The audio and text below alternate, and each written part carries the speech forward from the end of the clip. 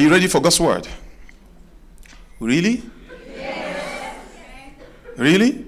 Yes. I'm going to go and sit down. No, don't sit.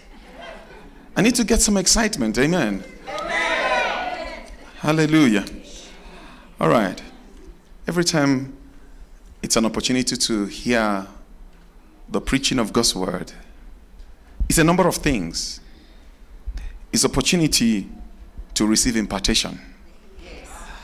It's an opportunity to engage the power of God and release that power to set things straight in people's lives, to destroy yokes, to break bondages, to enlighten, to build, and to erect structures in the spirit. So you should be excited about the preaching of God's word. Amen. When we preach like this, we are letting heaven and earth know that the things that have been written in the word of God must become reality in our lives and our experiences. Amen. All right. If you have your Bibles, turn with me to 2 Timothy chapter 4.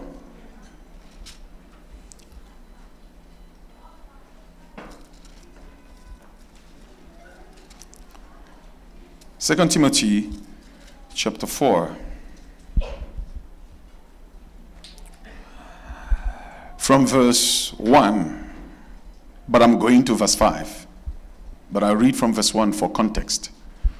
I charge you, therefore, before God and the Lord Jesus Christ, who will judge the living and the dead at his appearing and his kingdom. Preach the word. Be ready in season and out of season. Be ready in season and out of season. In other words, when it is convenient and when it's not. When you like it and when you don't like it. Amen. Convince, rebuke, exhort with all long-suffering and teaching. For the time will come when they will not endure sound doctrine, but according to their own desires, because they have itching ears, they will heap for themselves teachers, and they will turn their ears away from the truth and be turned aside to fables. But you be watchful in all things. Endure afflictions. Do the work of an evangelist. Fulfill your ministry. But you be watchful in all things. Endure afflictions. Do the work of an evangelist. Fulfill your ministry. Lord, we ask that you speak expressly to this congregation, to every man, every woman under the sound of my voice, even those who will watch via technology or listen by recorded media. I ask that you speak to the hearts of my brothers who are being recognized today and affirmed in their ministry in this local assembly for the body of Christ. Lord, I ask that you speak. Spirit of God, set captives free. Break yokes. Set things that are not in order in order. Thank you, Father. In Jesus' name, amen. Before I tell you the title of my contemplation this morning,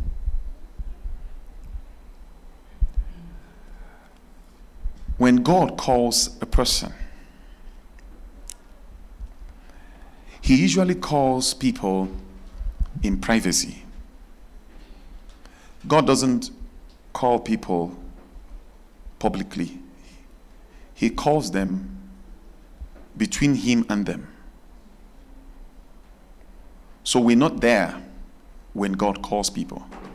It's between them and God calls them, and they receive the call. And they either accept the call or they reject the call. And scriptures has examples of people who were called by God to an assignment and they rejected, or they ran away, or they made excuses. Jesus called people who made excuses and didn't want to come. God called Jonah and he ran away. When that person receives that call and accepts it and steps forward, the effect of their receiving the call is that they will start walking in it.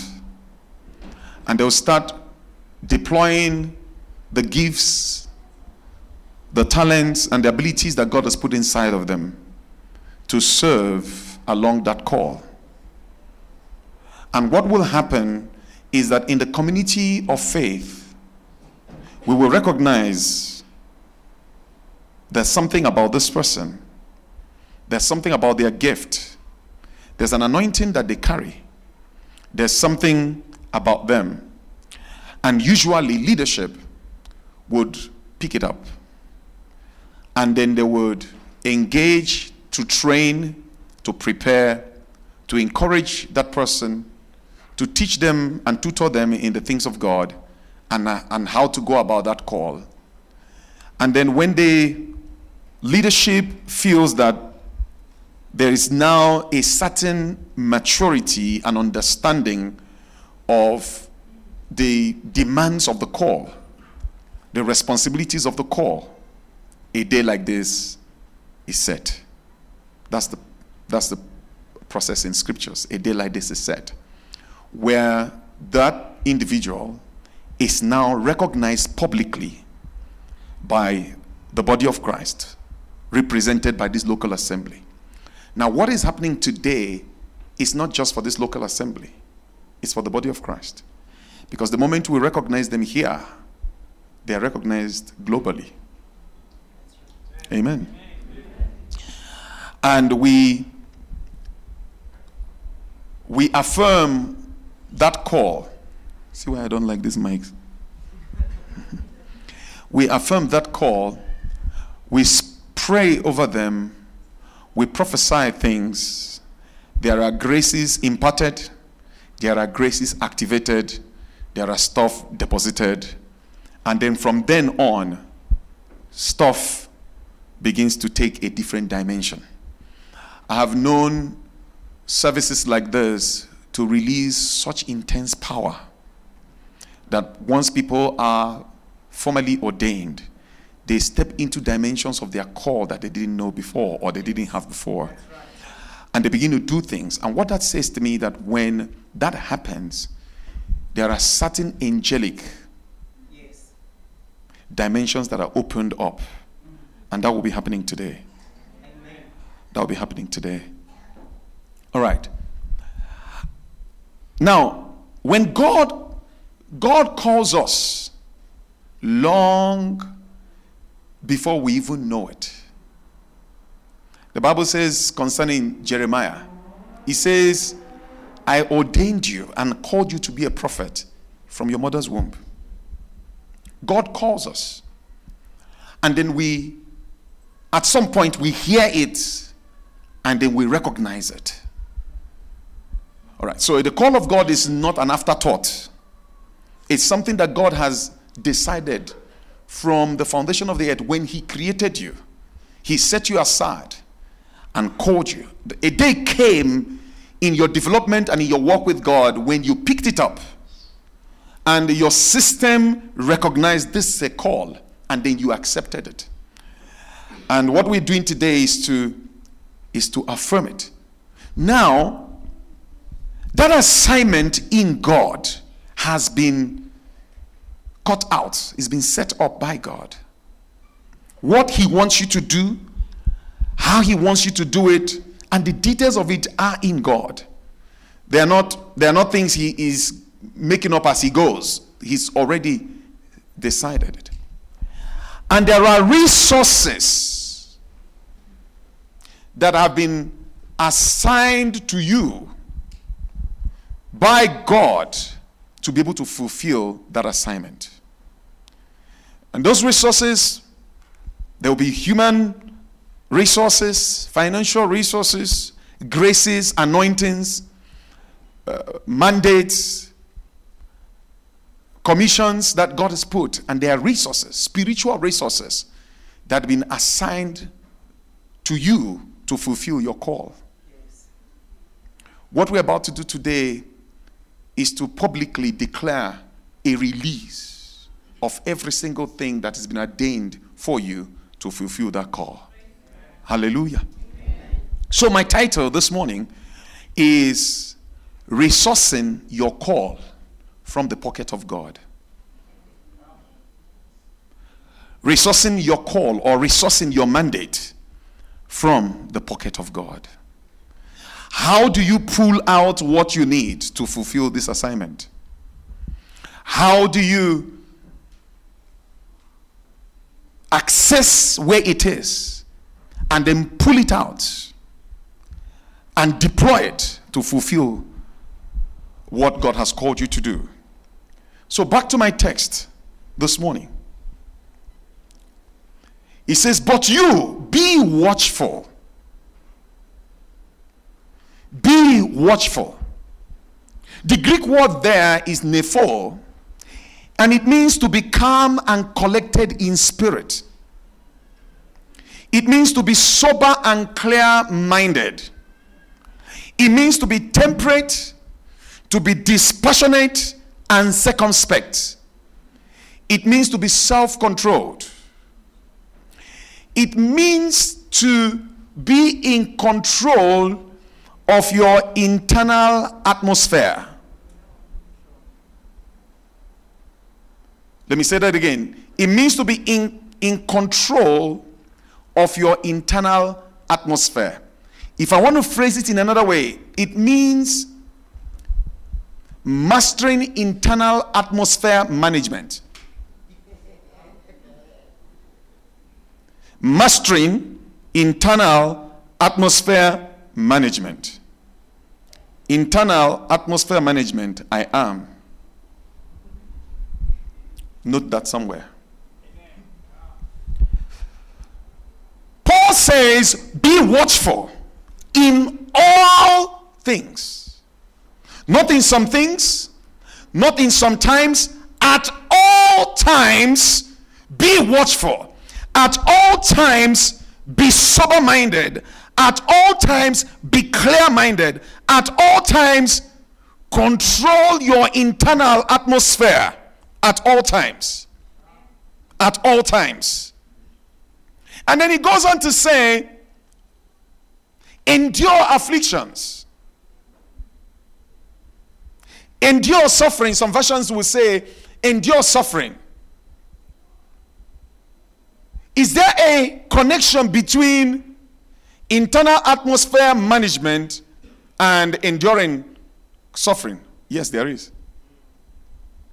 What is suffering? Suffering is when an external circumstance is not lining up with my intention on the inside. That's what suffering is. And it can be as bad as being beaten up. It can be as bad as being beaten up physically or being beaten up with words. It can be as bad as being incarcerated. It can be as bad as being opposed or being misunderstood. This is the territory that we are about to open you to today.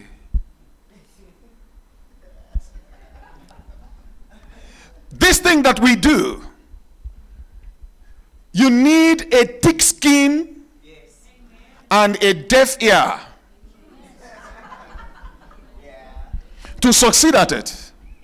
Because people will say things you won't believe that is coming from their mouth. In your sincerity to serve God, to do what you feel God has called you to do, you will be misunderstood. You will be challenged from the pit of hell like you won't believe it.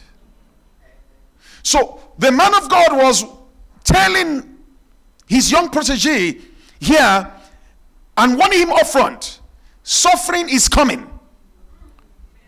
So get ready, endure it. Meaning, never allow what is happening on the outside mess up with your internal atmosphere. In other words, you got to master how to manage it on the inside, that you don't allow the storm on the outside create a storm on the inside. And then he goes on to say,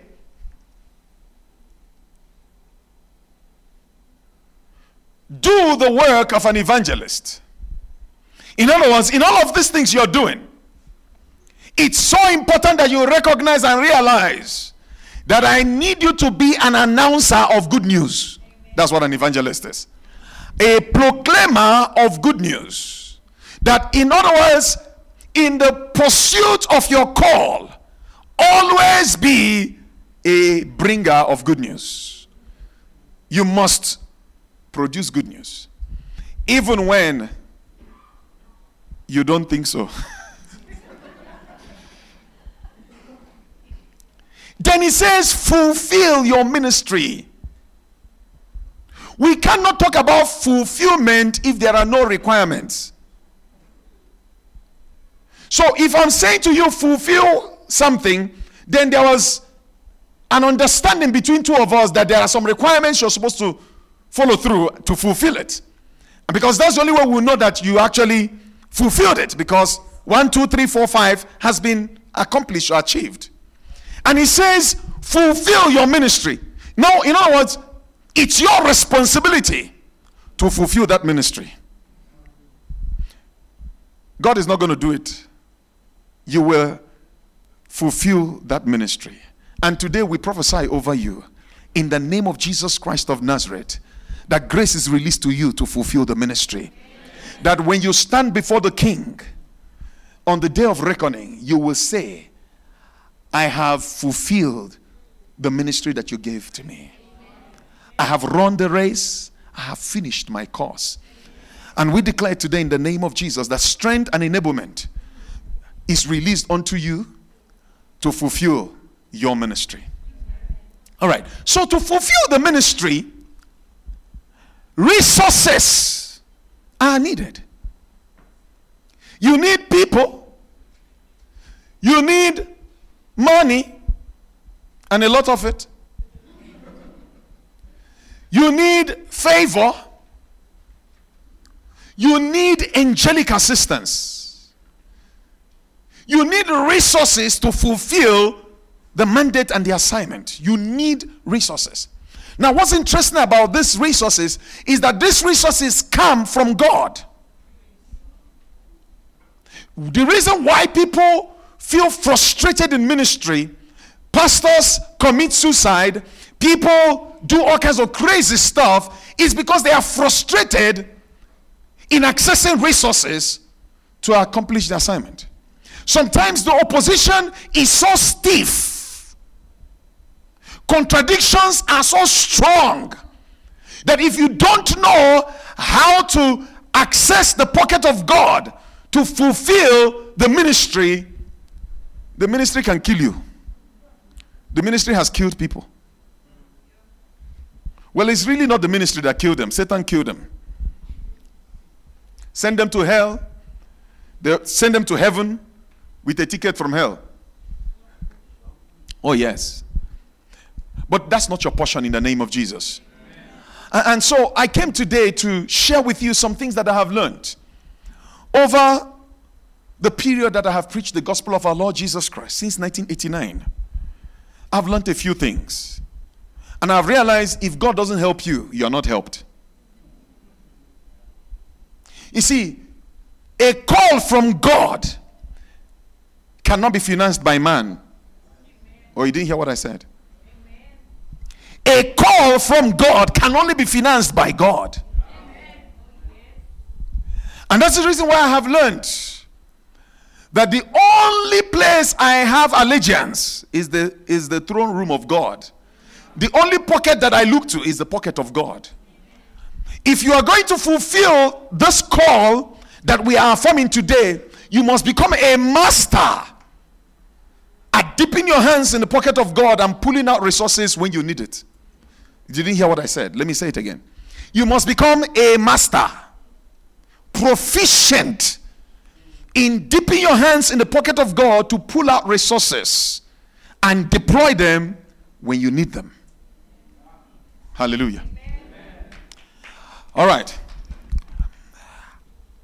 I found out, talking about the supply of resources, that there are 5 levels of supply of resources in scriptures. 5. 1, 2, 3, 4, 5. I asked the audiovisual team to help me. Can you put it up? 5 levels of supply. I want to walk you through it quickly. The first level of supply is the level of not enough. Not enough. That's the level of insufficiency. An example, I need 100 rands. I've got only 40. Not enough. That's not the will of God for any one of us. Amen. That was the state of the children of Israel while they were in Egypt. In fact, when Pharaoh wants to punish them or wanted to punish them, what did he say? Withdraw resources from them so that they can struggle some more. I prophesy to you, you will never do your ministry at level number 1. In the name of Jesus. Level number 2 is the level of sufficiency, just enough. I need $100. That's an example. And I've got only $100. Now the problem with level number 2 is that if Satan sneezes, you go back to level number 1. You got $100. You need $100. You got 100. If the taxi driver refuses to give you your 5 rand, you are short. That's a very, very unstable place to be. God doesn't want us to be at there just enough. All right. Level number 3. More than enough. That's the level of abundance. I need $100 and I've got 1,000. Hallelujah. That's a good place to start. You didn't hear what I said? That's a good place to start. There is a 4th level. Level number 4, much more than enough. I need $100 and I got 1,000,000. Much more than enough. That's level number 4. Then there is level number 5. That's level number 5. Level number 5 is the level of no need. No sense of need, no sense of lack. It's the level of absolute abundance. There's a level of inexhaustible supply. I call that level the level of no limitations.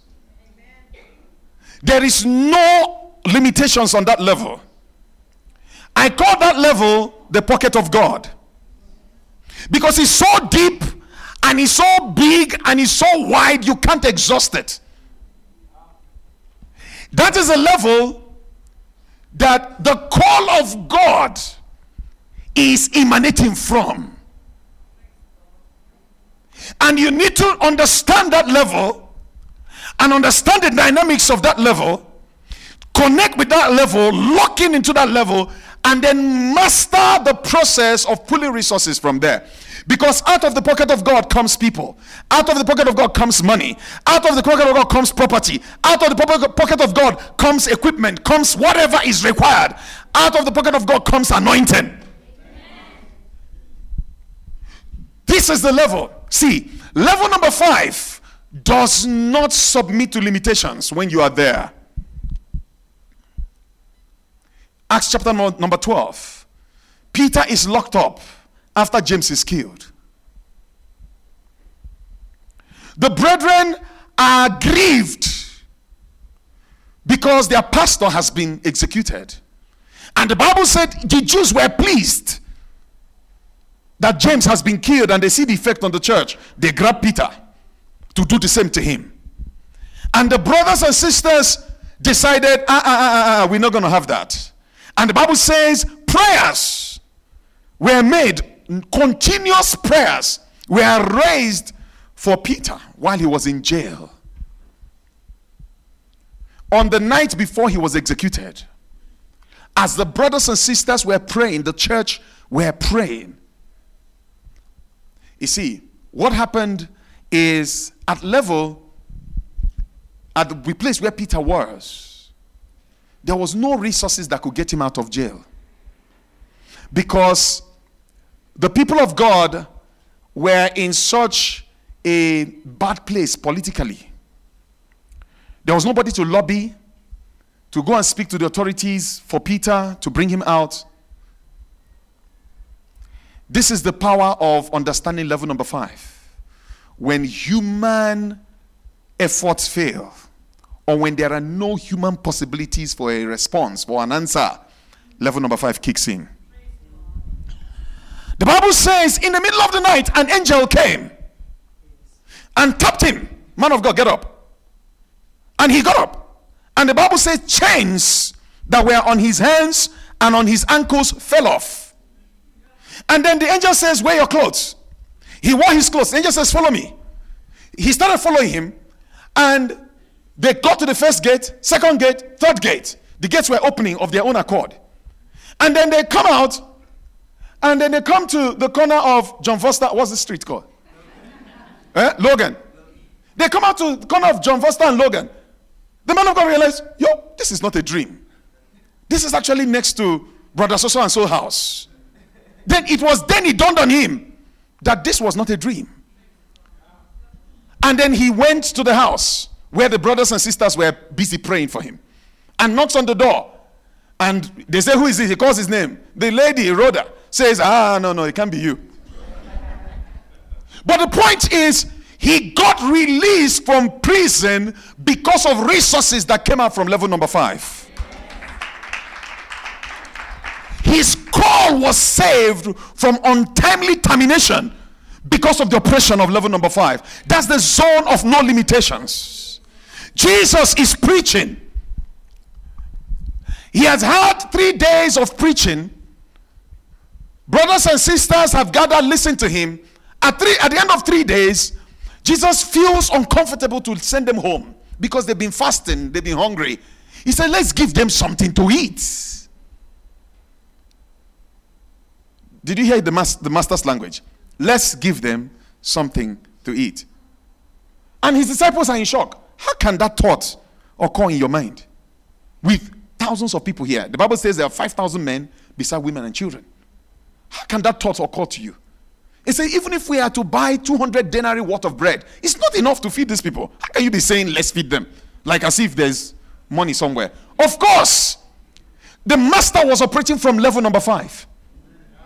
From a place where there's no sense of need, no sense of lack. Let's give these people food. And the disciples can't understand. How can you say it like that? Let's give these people food. A little boy shows up and says, my mom gave me food when I was coming 3 days ago. I don't know. Maybe I can share with another child. And he brought it. And when Jesus got the Bible said, Jesus says enough. He lifted 5 loaves and 2 fish of a small child, gave thanks, blessed it, gave it back to 12 men, asked them to go distribute it. At the end of a few hours, we have 12 baskets left over after everybody had eaten. Not less than 15,000 people had been fed, assuming that for every man that is present, there's 1 woman and 1 child. That's a very conservative. Yeah, because in those days, people were known to have 12 children. But that's very conservative. 15,000 people minimum had been fed. 12 baskets left over. Question, where did all that food show up from? From the pocket of God. From the pocket of God. Luke chapter number 5. Jesus meets fishermen. who are frustrated with their businesses and they didn't know what to do because in the morning they were going to go home empty-handed. Jesus borrows their boat, finishes preaching and decides to bless them. And he tells the guy, cast your net into the deep, let it down for a catch. Peter obeys after grumbling. He says, the whole night we toiled and we caught nothing. This water is empty. But at your word, he obeyed the instruction, and Bible says he comes back with a net-breaking harvest. Question, where did all these fish come out from? They tried to haul the net into the boat started sinking. My goodness. Where was all these fish all the while? The fish all came out from the pocket of God. In other words, everything that you need to do the ministry and fulfill the call of God is in the pocket of God. And you need to pull it out there. The crowds that followed, that came to respond to Jesus' ministry, how do you think he was gathering them? From the pocket of God. Hallelujah. And so, for the period that I've served God in ministry, I've tried to understand this thing. How do you go there? Because you need to go there very often. You need to go there very often. How do you go there to pull out resources to do what God has called you to do? If you don't know how to pull things from the pocket of God, you will be frustrated. You will be so angry. You'll be so angry with what you're doing. You know, someone says anointing without money is annoyance.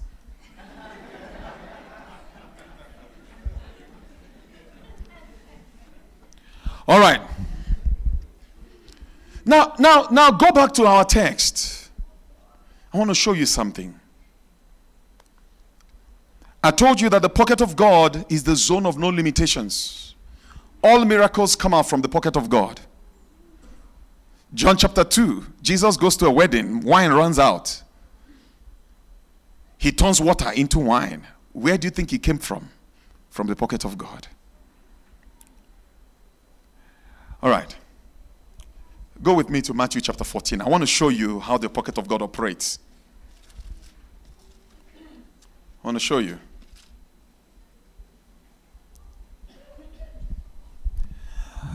I'm not going to read the story. It's a story that, if you haven't read it before, please go home, let it be your Bible reading for this evening, and read Matthew chapter 14. Jesus finishes ministry one Saturday afternoon or in the evening. Bible says that he constrained his disciples to get into the boat and go over to the other side while he dismissed the crowd. Then he went up to the mountain to pray. And he was there praying for a while.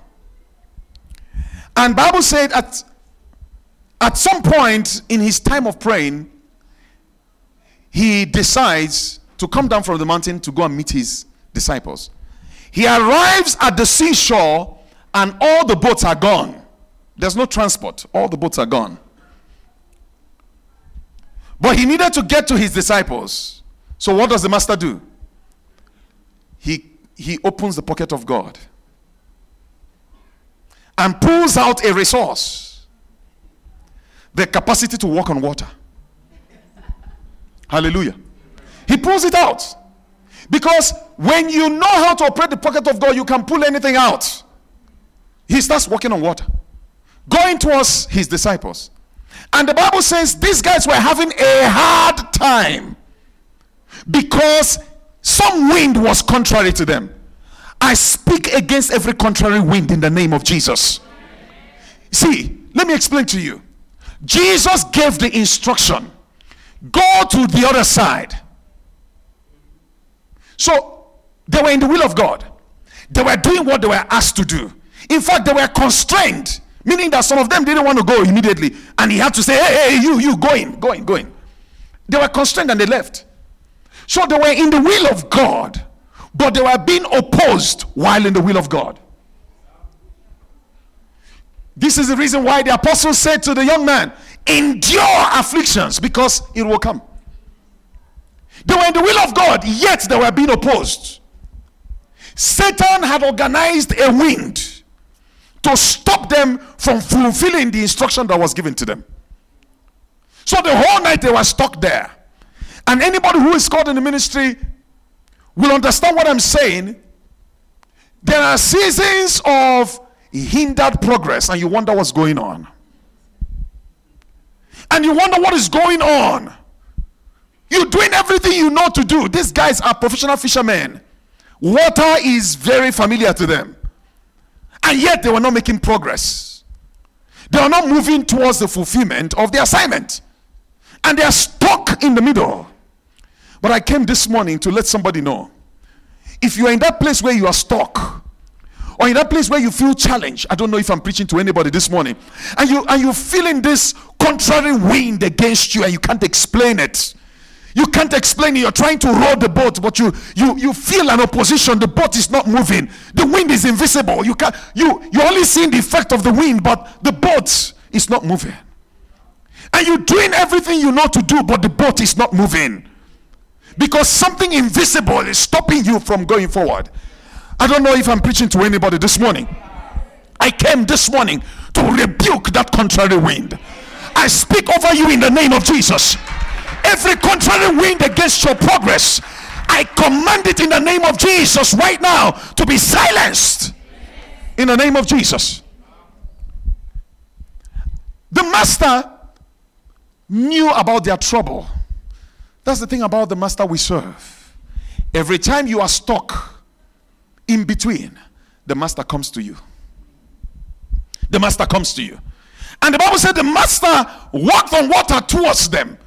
And they sight the master, and it's almost like from frying pan to fire. These are people who are already stressed. These are people who are already frustrated. Let me tell you what that wind had done. The wind had reduced them to level number 1 supply. They had insufficient supply to keep moving. No energy anymore. No energy anymore. And they are there. Now, to make matters worse, here comes this thing walking on water. The Bible says, yo, these guys are afraid. They're screaming. Grown-up men shouting, crying like babies. They say it's a ghost. And Jesus notices that they are terrified by seeing this thing walking on water. I can imagine James called Judas. I say, can you see? Am I seeing correctly? See, he looks like a human being. No, someone said, no, it's not a human being. How can a human being walking on water? Say, must be Tokolosh. And they're screaming because the thing kept on coming towards them. You see, it's okay when it is far, but it keeps coming close, and it's coming close. And the closer it gets, the louder their shouts. And Jesus notices what is going on and says to them, do not be afraid, it is I. It's me. Peter hears the voice of the master, recognizes the voice. But this is the thing that I came to share this morning. Not only that he recognized the voice, he saw that what the master was doing was level 5 operation. And he remembered something the master had taught them. The master must have taught them about pulling things from the pocket of God, because whenever he sent them out, he said, I send you without pause.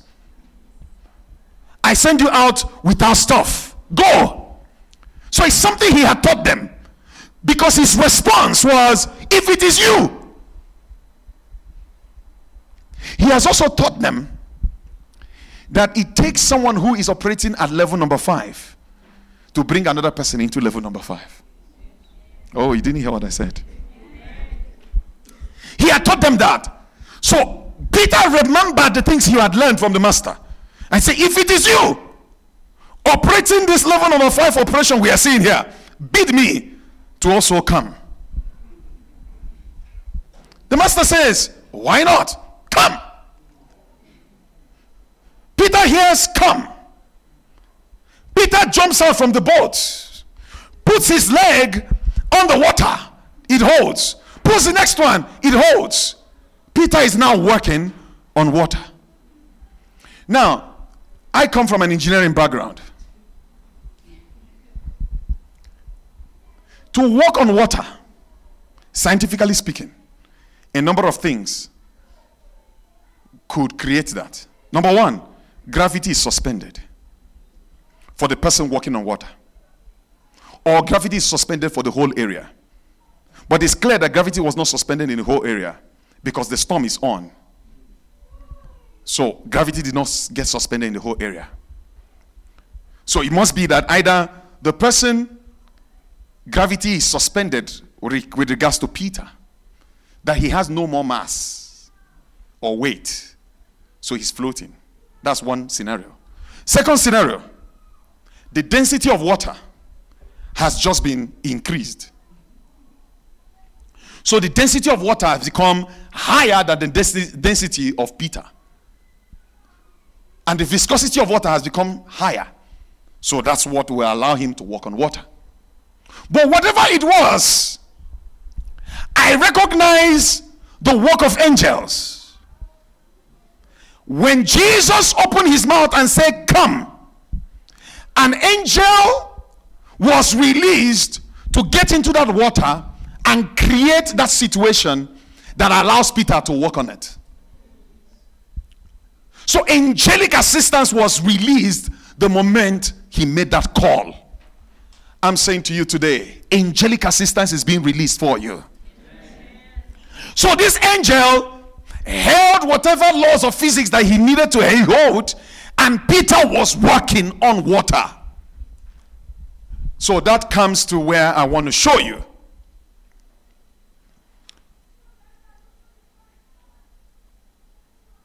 Verse 30. Let's read from 29. So he said, "Come." And when Peter had come down out of the boat, he walked on the water to go to Jesus. Verse 30. But when he saw the wind was boisterous, he was afraid. And beginning to sink, he cried out, saying, "Lord, save me." He was walking on water and he was doing well. Suddenly, a voice came from the wind. And the voice said to him, "You will die now." You will hear that voice many times in the course of doing ministry. This ministry will die. This church plant is not going to survive. This initiative you started is going to die. Even you will die. Your marriage will die. That voice will say to you, your child will die. You will hear that voice a number of times. I came to warn you today. You will know what to do with that voice when it speaks. Not if, when it speaks. There are many nights you will lie down on your bed and beg for sleep and you will not find it. Because there's a voice saying things contrary. The call to follow Jesus is a call to walk on water.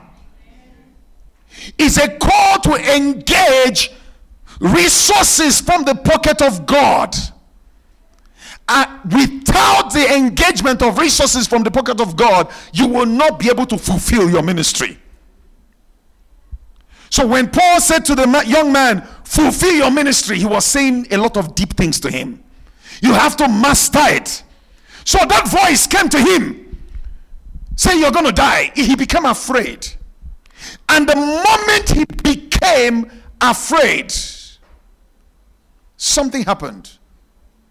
The angel who was sustaining that miracle that he was working on got deactivated. And he began to sink. Do you know that Peter is in a worse case now than when he was in the boat? Oh. At least when he was in the boat, he was safe inside the boat. Right now, he's about to die. It's a risky thing to obey God and step out on water. Because if you don't master that voice, you'll be worse off That's the truth. I'm talking from experience. Next year will be 30 years. I'm talking from experience. So you need to know what to do. Angelic assistance was released. Angelic help was dispatched. But angelic help has been suspended. Why? Why? The storm on the outside got on his inside. Internal atmosphere management. Watch thou, man of God, and be alert at all times. Peter lost the plot right there. He lost the plot right there. To fulfill your ministry, you cannot afford to allow the things that are shouting and screaming contrary to you on the outside to get into you on the inside. Right now, he's afraid he's going to die, and he's dying. The devil will tell you the ministry will not work. The devil will tell you your call will not be fulfilled. It will happen many times. Oh yes, I know what I'm talking about. People will leave the church. You will come one Sunday and it's empty. And you wonder, what did I do wrong? You know, I've learned it. Many years of serving the Lord. Never go by the voice of people. Oh, pastor, go and get the venue. We are with you.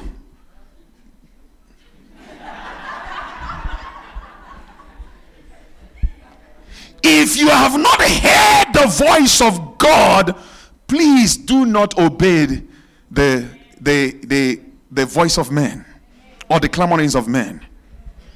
My pastor taught me something very early. He said, I have learned to listen to men, but to take instructions only from God. Because out of the mouth of God, his pocket is released. You need to hear God, not men. And it doesn't matter what. Hey, time forbids me to tell you stories, but I have many.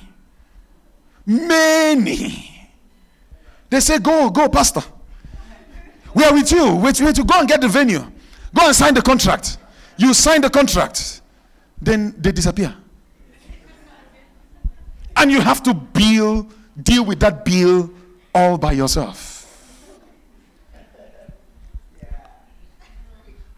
You know, people come to church every Sunday, and you see this venue. You don't know what goes on. I don't know. Pastor Paul didn't tell me, but I have an idea. I've been doing this thing for a while. If this venue is not paid for, they don't call you. Do they phone you? No, they phone him. If the debt is a lot, they threaten to attach his things, not your things.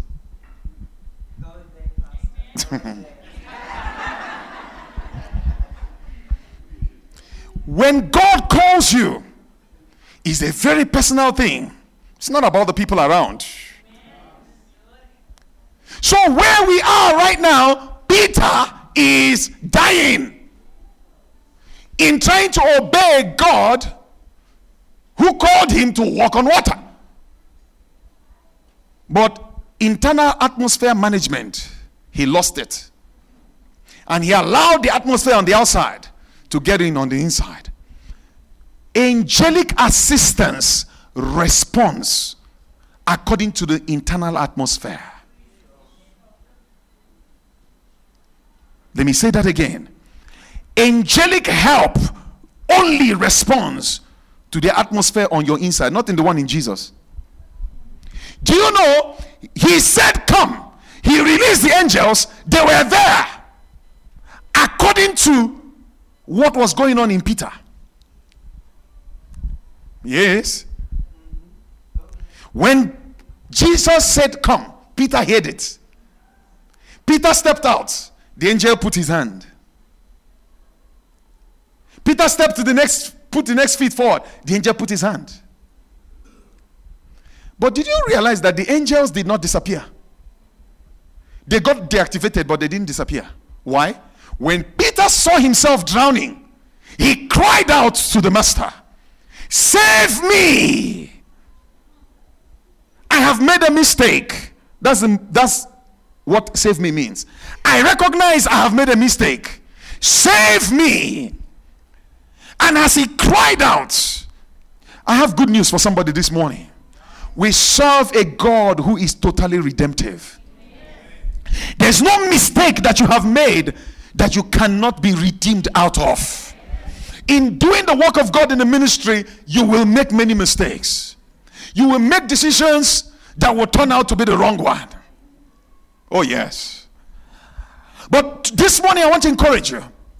Whenever your contradictions begin to threaten you or threaten the call, always remember there's a button. There's a reset button to press. There's a redemptive button to press. You call the name of Jesus. You call out on the name of Jesus. I cannot tell you how many times I have pressed that button. Bail me out. I'm here. I don't understand what is going on. And the Bible said immediately. Someone say immediately. Someone say immediately. Immediately. Jesus reached out his hand and grabbed him. And when he grabbed him, he pulled him up. And the angels got back into action. Because they never left. They got disconnected because of a loss of internal atmosphere management. Jesus pulled him up. The angels got back holding Peter's legs. And the Bible said they walked back together to the boat. I don't know who you are. You made mistakes. You feel you are drowning. The business is going down by wrong decisions you've made. I don't know who you are. I feel you in my spirit. But I'm here this morning to prophesy and declare help has come. Oh, redemption has come. Your Redeemer is redeeming that situation and turning it around. I say your Redeemer is redeeming that situation. And somebody lift your hands and speak to the Lord. You are in that situation. You got married and it doesn't look like this thing is going somewhere that is pleasant. You took the decision. You went out thinking I am obeying God, but you are now in the bottom of some horrendous pit. And you don't know how you're going to come out. I don't know who you are, but this is your moment. Lift up your hands and just cry to the Lord and say, God, save me. Oh, reach out to me and save me. Let the angels that were assigned to you get back on their duty. Come on, pray in the name of Jesus. I don't care what the situation is. There is a turnaround coming through. There's a turnaround coming through. Lord, I speak over everybody. Anyone who finds themselves in a situation where they feel trapped, where they feel helpless, where they feel overwhelmed, I speak right now a release of supernatural help in the name of Jesus. In the name of Jesus. Help is released unto you in Jesus' name. As I round this up, Peter is now working on water again because the master reached out to him and pulled him. Now the question I ask of the text, what does the master know that despite the wind, he himself continued walking, that Peter didn't know? What did the master know that allowed him to control his own internal atmosphere? That the storm on the outside did not affect him. Even when Peter was drowning, he was still walking. Is there something the master knows? Of course there's something he knows. So I questioned to understand, what did he know? Because if I know what he knows, then I will never get into the problem that Peter got into. Agree with me? Yes. Despite the storm, we'll still keep walking on water. Not only are we able to walk on water, we are able to help those who try to walk on water and they begin to sink. Oof.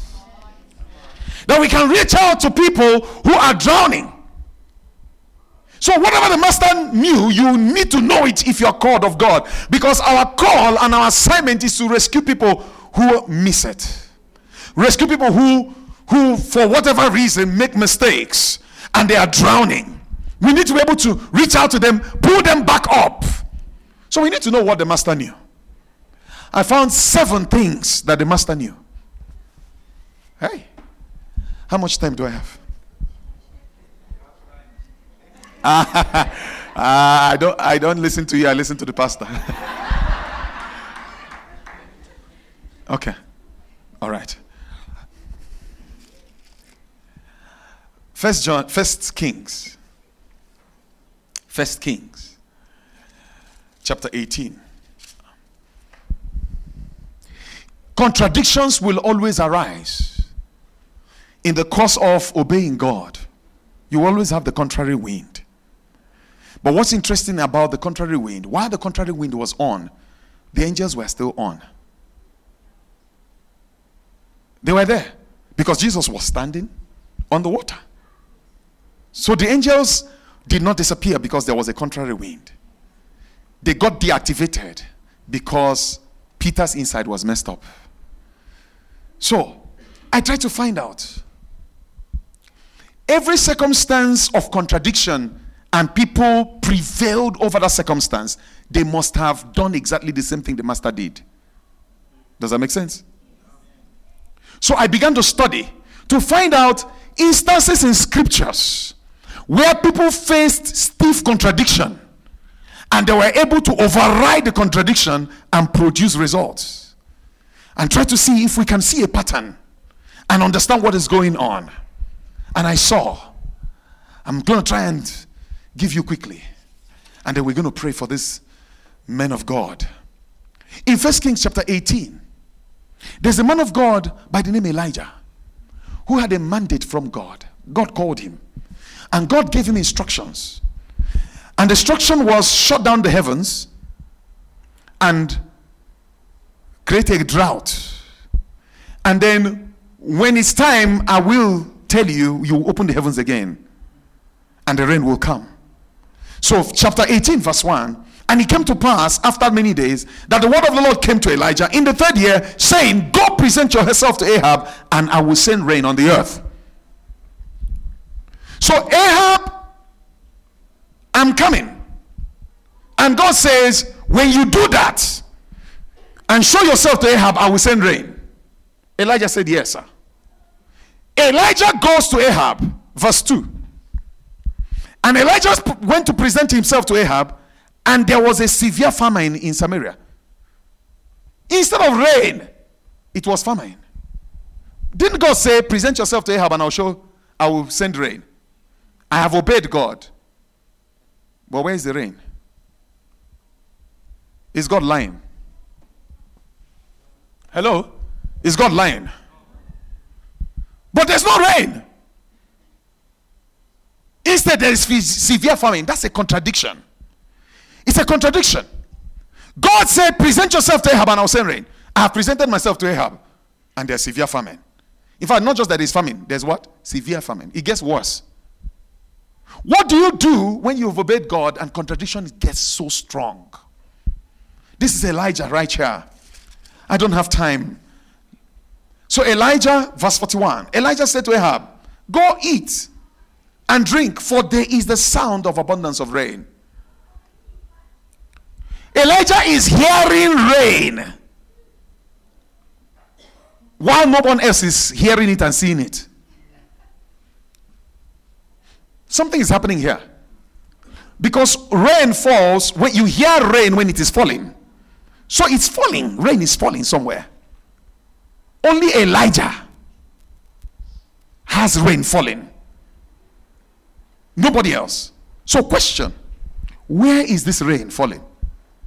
Because if I say, I hear the sound of abundance of rain. I hear it. Where is this rain falling? This rain is falling inside of Elijah. This rain is falling where? Inside of Elijah. It's falling. Do you know why the rain is falling inside of Elijah? Let me tell you why. That's the first discipline. You always have to be on the same side with God. You have to always be at the same side, on the same side with God. You have to agree with him. If God said, I will do it, you have to agree that he has done it, whether you see it or not. That's the difference between boys of God and men of God.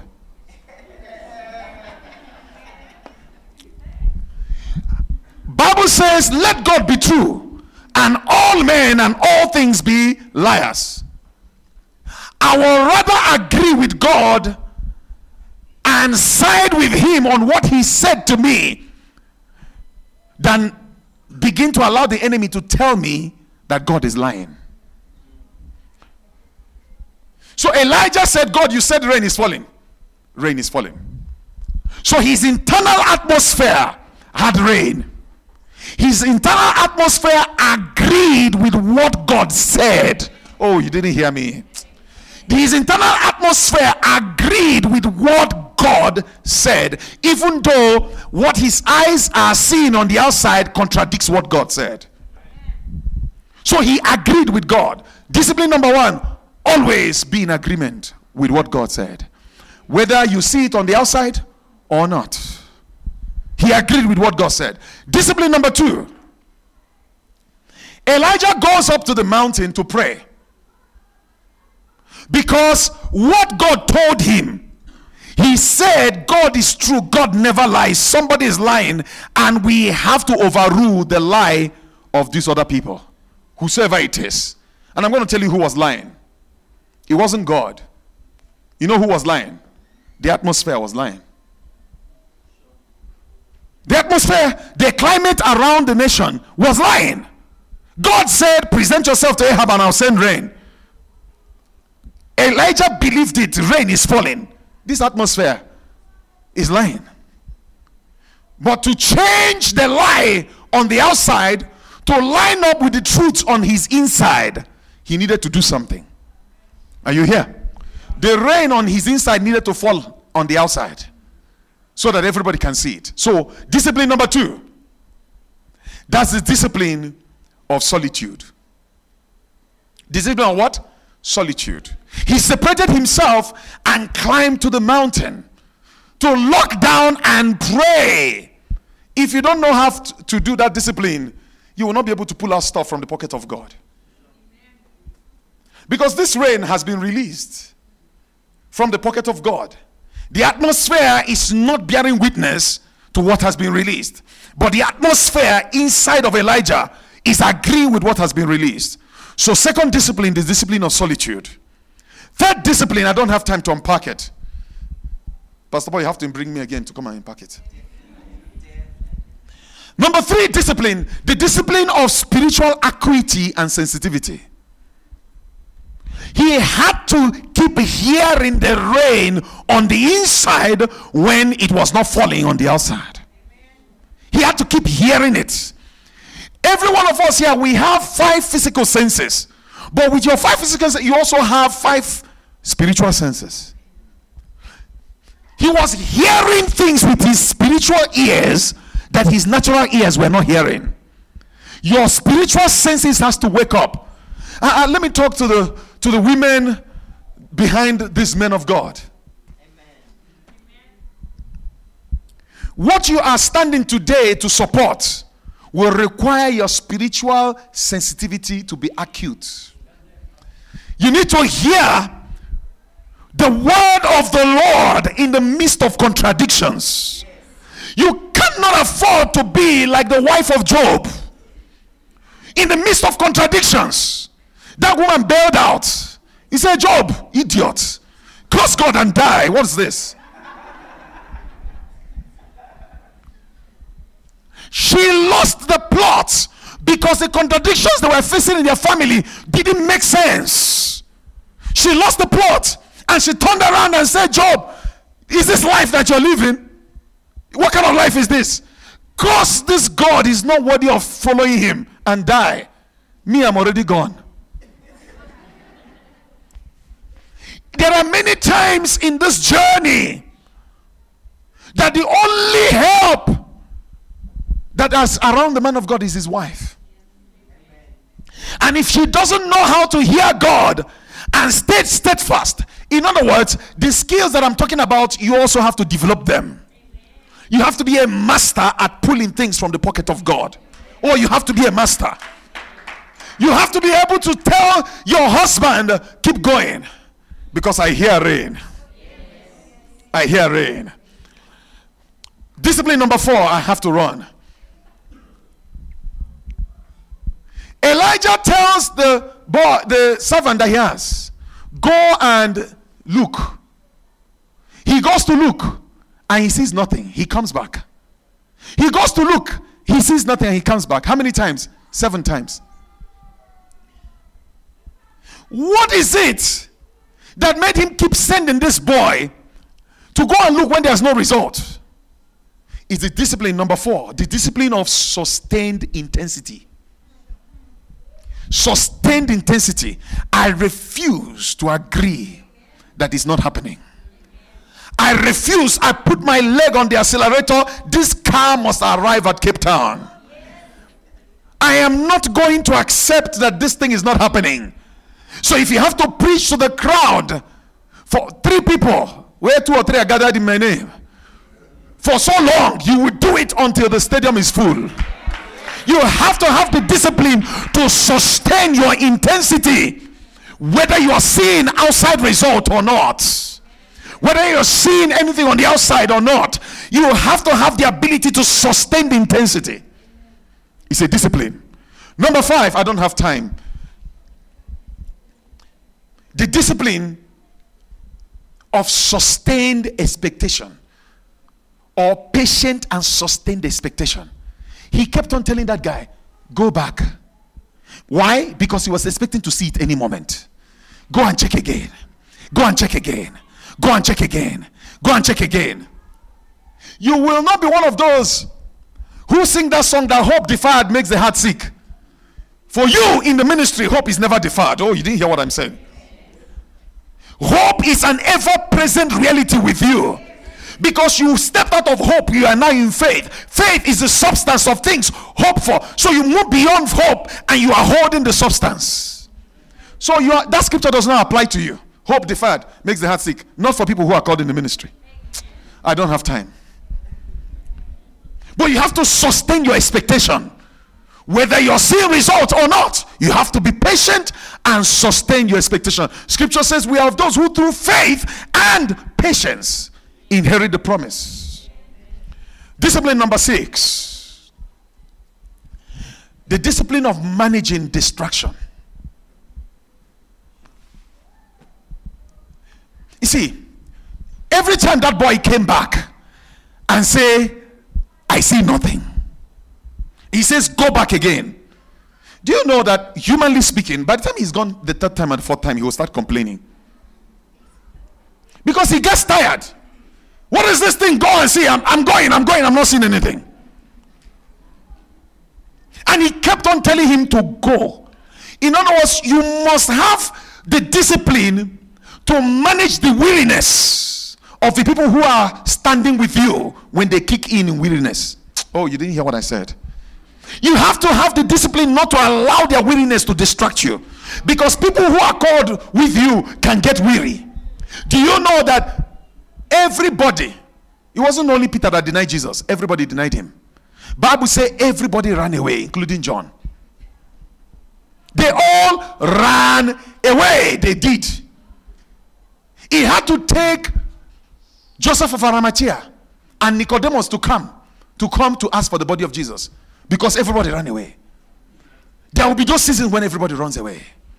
There will be those seasons when people get so weary and get so tired of not seeing results that they back off. Pastor, this thing you said will happen is not happening. I don't know about it anymore. You must develop the discipline of managing your focus, your internal atmosphere, that you don't allow the weariness of people around you to weary you on the inside. Because weariness can be contagious. Oh, I don't have time. Weariness can be very contagious. When people around you get tired, you get tired. The leader, see, one of the things that frustrated Moses was that the weariness of the people began to weary him. And the weariness of people caused him to become agitated. And then he ended up striking the rock twice. when he was supposed to speak to it, because people were complaining and shouting and grumbling outside. Internal atmosphere management failed Moses. Moses did not get into the promised land because he allowed the willingness of the people outside and the people he's leading to frustrate him. Every leader must be aware of that. Number 7, and I'm done there. The discipline of unbroken focus. The discipline of unbroken focus. You have to keep the focus. Peter missed it because his focus got broken. He started seeing the wind instead of seeing Jesus. See, I have been on this series on manifesting the pocket of God in my church for like 8 weeks now. The pocket of God is so interesting the way it operates. If you're not seeing it, it's not existing. You have to keep seeing it. You see, the angels that were sent inside that water, they were holding Peter as long as Peter was looking at Jesus, who released the angels. I don't have time. As long as Peter was looking at Jesus, those angels were walking. The moment he stopped looking at Jesus and saw the storm, the angels were deactivated. You have to keep your focus on Jesus, looking onto Jesus, the author and finisher. Not just author, the author and the finisher. If what you have been called will be finished, you have to keep looking at him. If the ministry will be fulfilled, you have to keep looking at him. The discipline of unbroken focus. I'm done this morning. I can't go into more details. My time is up. We're going to pray. Please.